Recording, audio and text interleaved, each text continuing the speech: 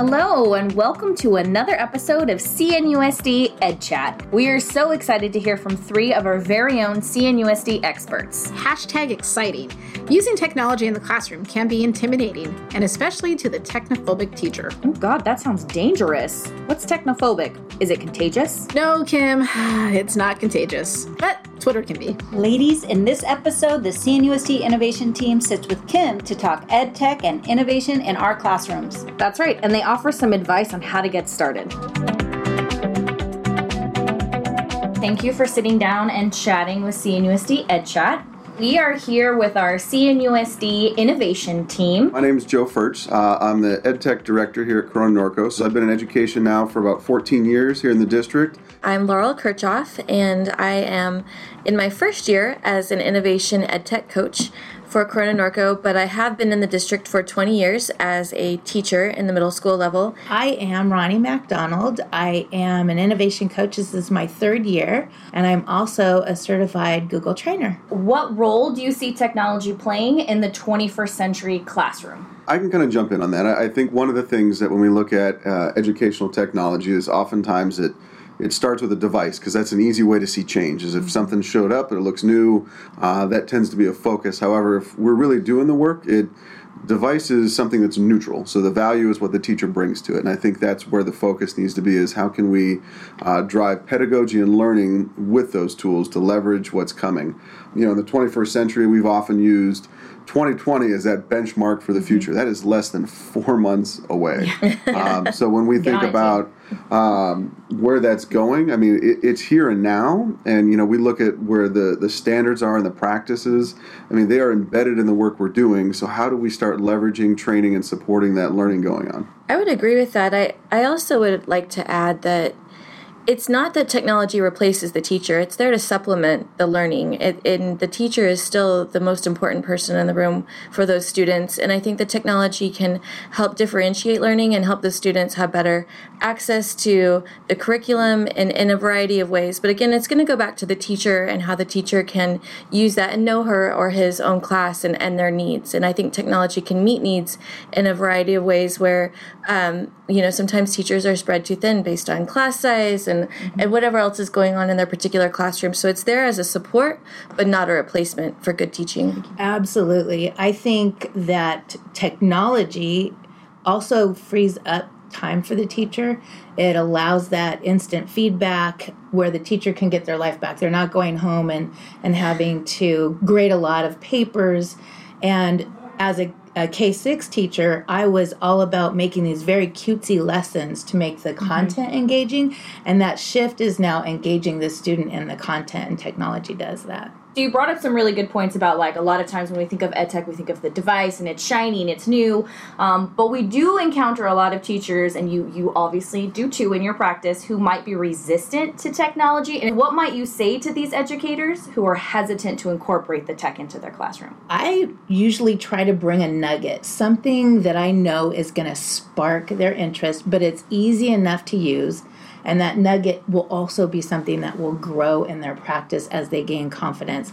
So I try to address their interests and passions and make sure the shoe fits. That's the thing about teachers. We're naturally resilient, and things happen. We know that happens all the time. The copy machine breaks or whatever. But just try one thing and be open to learning from it yourself and your students. I think in my own classroom over the last 4 or 5 years where I really tried to integrate technology, I was really honest with my students and said, hey, we're going to try this.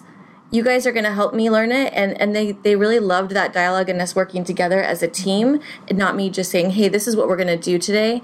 Like, hey, let's figure this out together and work on it together. And it really built a community in our classroom. And also, I learned a lot from my students. Also, I think that mindset models that it's okay to be not perfect and not to be successful the first time out, that iterative process that kids also need to embrace. when I hear those pieces around the building community, knowing that something will fail. I mean, that's technology. I mean, that's part of it. Is that That's sometimes life. a kid didn't power their device. What if the internet goes down? But I mean, that's something that we've done as educators to overcome. There was that's that tech grit phrase, whatever you might want to see. But I think that community piece, when I look at that, is that we often sometimes face these challenges or come at them like as an approach from like, I'm doing this alone. There is somebody out there in the world doing the work you are doing right now.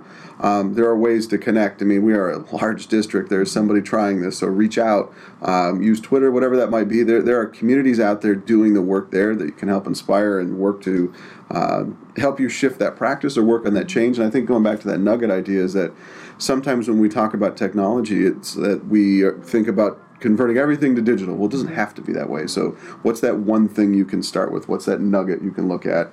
And I think, honestly, telling people paper is okay. Sometimes that is the best tool that it's going to be, so use it. So our district has a strong focus on equity and access. What do you see as technology's role in that focus? I think some of that comes from the idea of understanding where are we going to start going as a district and building that equity? Really, when I think about equity, is that, again, not focused on the devices, but what can we do to start building flexibility, opportunities, changing practice where students may not have had that ability to demonstrate their creativeness that now they can. So what kind of barriers and walls is it breaking down as a tool for the teacher? As a shy student myself, moving around a lot, I had a lot of gaps in learning, so I never raised my hand. And I have to say that technology gives that quietest student in your classroom a voice, whether it's an at-risk student, an English learner, or a high-achieving student with a fixed mindset who's afraid to put himself out there.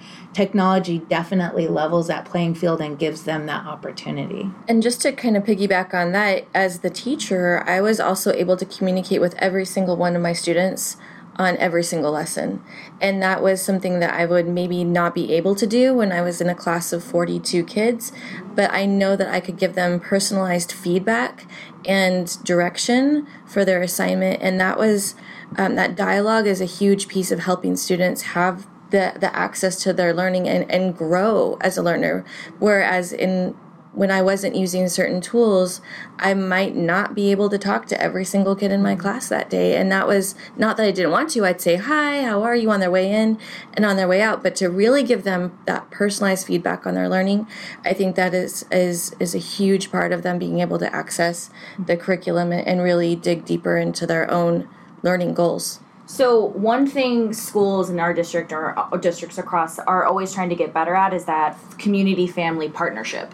Can you share with us some ways that schools and educators might be able to use technology to strengthen those relationships? Some of that comes from, not just in the classroom, but also working with school sites, your site leaders. What are you doing to tell your school story? There are amazing things that happen every single day on a campus. If it's a school Facebook account, Twitter account, Instagram account, how can you leverage those opportunities to tell your story and what amazing things are happening and giving people an insight to what's happening there. It doesn't have to be all one person. I mean, you can activate lead teachers, student programs, ASB, clubs on campus. There's a number of different ways to help share that I say burden of telling a story, but because when all those things are happening, how do you capture those? And so sometimes that seems a little overwhelming, but you're going back to the other piece, it's not a silo, you're not doing it alone. So there are tools out there that people engage with, especially on social media. So what kind of ways that do you have at your school site to activate? Who are those people that are interested in it that you can empower to start running with some of those things? Mm-hmm. All right, so we know that there's a lot of awesome tech tools, and you've mentioned a couple of them already, so we could spend all day talking about them, but we're going to confine this to a lightning round. So we've never done this at CNUSD EdChat in any of our episodes, so you're going to be our guinea pigs. But we've heard a lot of other podcasts do it, so we wanted to give it a try. So I'm going to ask you 3 questions. You're going to try and limit your responses to about 20 seconds, and we'll just go in order, and Ronnie, we'll start with you, and we'll just go down. Does that work? Yeah. All right. So what is your favorite tech tool right now, and why? Google Slides. It is the Swiss Army knife of the Google suite of apps. It is easy enough for the beginner to use and complex enough to grow with the advanced user. I decided on Edpuzzle because I really, really love that you can take any video that's out there and turn it into a learning tool. The students are engaging with the video. There's so many different features with it, and you can check for understanding along the way. It's not just sitting a kid in front of a video and hoping they're absorbing it. You're actually checking for understanding. I love it, and it's free. Awesome. In my role, it's Twitter. That is a tool that I look at. It can be applied to a classroom teacher, an administrator, a librarian, a district office personnel. Like I said, there's someone out there doing that work. Get out there, connect. It's a way to feel inspired, share, build those community partnerships. It's going to cover a lot of that. Awesome. Okay, second question. Who is an innovator we should all be following on social media right now, and why? I'm going to say Jake Miller. He is an out-of-the-box thinker. He does some amazing stuff that isn't too difficult, and it applies to every single subject and grade level. I am going to actually give like a group. So I think that local innovators in our own community are amazing. We have so many just awesome teachers. So I highly, highly recommend that people follow our IAQ members, our local Q organization for inland area. We have a plethora, a wealth of teachers in our own area that are there to help. So follow IAQ. There's so many people in Corona Norco. Is that trying to find, like, look at your CNUSD hashtag. There's people there, but I've followed. I mean, I'm literally scrolling through my Twitter feed right now, looking at George Kuros, Katie Martin. I'm looking at just a number. Eric Kurtz, David Koberhaus. I mean, there are people out there doing the work, and so I would say one of the quick things you can do if you don't know, get on Google, search for your topic. There's a hashtag out there that you can just dive into a plethora of people. Awesome, and we'll attach all of these people to follow on our show notes as well. All right, last lightning round question. What is your pep talk to a teacher who is technophobic? Small baby steps. Reflect. Don't be too difficult or hard on yourself. Be flexible enough to want to just try again. Persevere. So mine is, you got this. Just go in and try it. Model for your students what you want from them as well. Just give it a try. Don't be afraid. It's going to be okay. I think that everybody wants to be an expert, and we're never all going to be the expert on everything. So if you're trying something, be honest with your kids. Say, we're going to build and learn this together. It builds that sense of community. Do this together, because you might have somebody in the room that is that expert, and it builds that opportunity to learn and engage with each other. And I think the other side of it, too, is just knowing that there's going to be days where things just don't go right, and that's okay. So focus on what went right, what do you want to build on, and how can we work on this next time to just enhance it? Because we'll all have those days, so just take the positive out of it. I feel encouraged already. So at the end of each interview, we have a segment that we call Tomorrow, This Week, and This Month. With so many changes occurring in 21st century education and learning, what advice can you give to teachers or families to try tomorrow, to try this week, and to try this month? I'll say one of the things you can try tomorrow, get on Twitter or find a hashtag that you can connect with somebody. I wholeheartedly agree. I have built my PLN over the last 2 years, and I have learned so much from teachers, not only around our area, but around the world. I've been inspired. There's so many teachers out there that share free resources and are willing to help. Also, there's great chats on Twitter. You can join a chat, and you can just dialogue with other professionals out there. They really are inspiring. So I agree with Joe. Just get on Twitter and just try it. It's not scary. And I'm going to piggyback off of that. If you're afraid to try Twitter on your own, find a teacher friend at your site. Or if you're an administrator, find another administrator or a teacher on your site and buddy up. And tomorrow, get on Twitter, create your account, and find a hashtag. Awesome. Any advice for this week or this month? I have one. So we're going to, at some point in the next week or two, we're going to have probably a Twitter chat out there to kind of maybe kick the year off. So follow that hashtag at CNUSD Innovate. So there's a way to practice, connect with your fellow educators. So that's something to do this week. If I'm even going farther with this month, one of the things, too, we talk about building community and try blogging. I mean, that's one of those things. Start a blog. It doesn't have to, and I think one of the biggest things, it doesn't have to be for the world, just for you. What did you learn? What did you take away?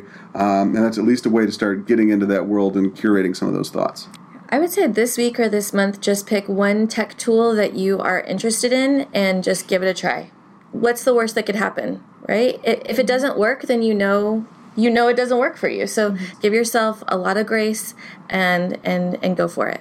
I would say for this week, set yourself a goal and set yourself some kind of reflective piece, whether it's blogging or going on Twitter, and reflect on the goal you set, and then try to extend that goal out for the month and, see where you're at the end of the month and adjust course at that point if you need to.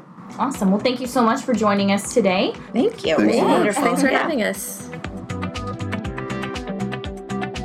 We've learned so much in this podcast about how teachers can use technology to meet the various needs of learners in our classroom. And some practical advice on telling our stories using social media, such as Twitter. Listening to this terrific trio has inspired me to up my Twitter game and follow the group at CNUSD Innovate EDU and hashtag CNUSD Innovate. And don't miss their Twitter chat. Hi, my name is Evan and I'm in the 4th grade. If you'd like to comment on their podcast, go to cnusd.k12.ca.us/edchat and be sure to follow them on Twitter, Instagram, and Facebook at CNUSD EdChat. If you had enjoyed this episode, please help us out by leaving a 5-star review. We greatly appreciate your support. Bye.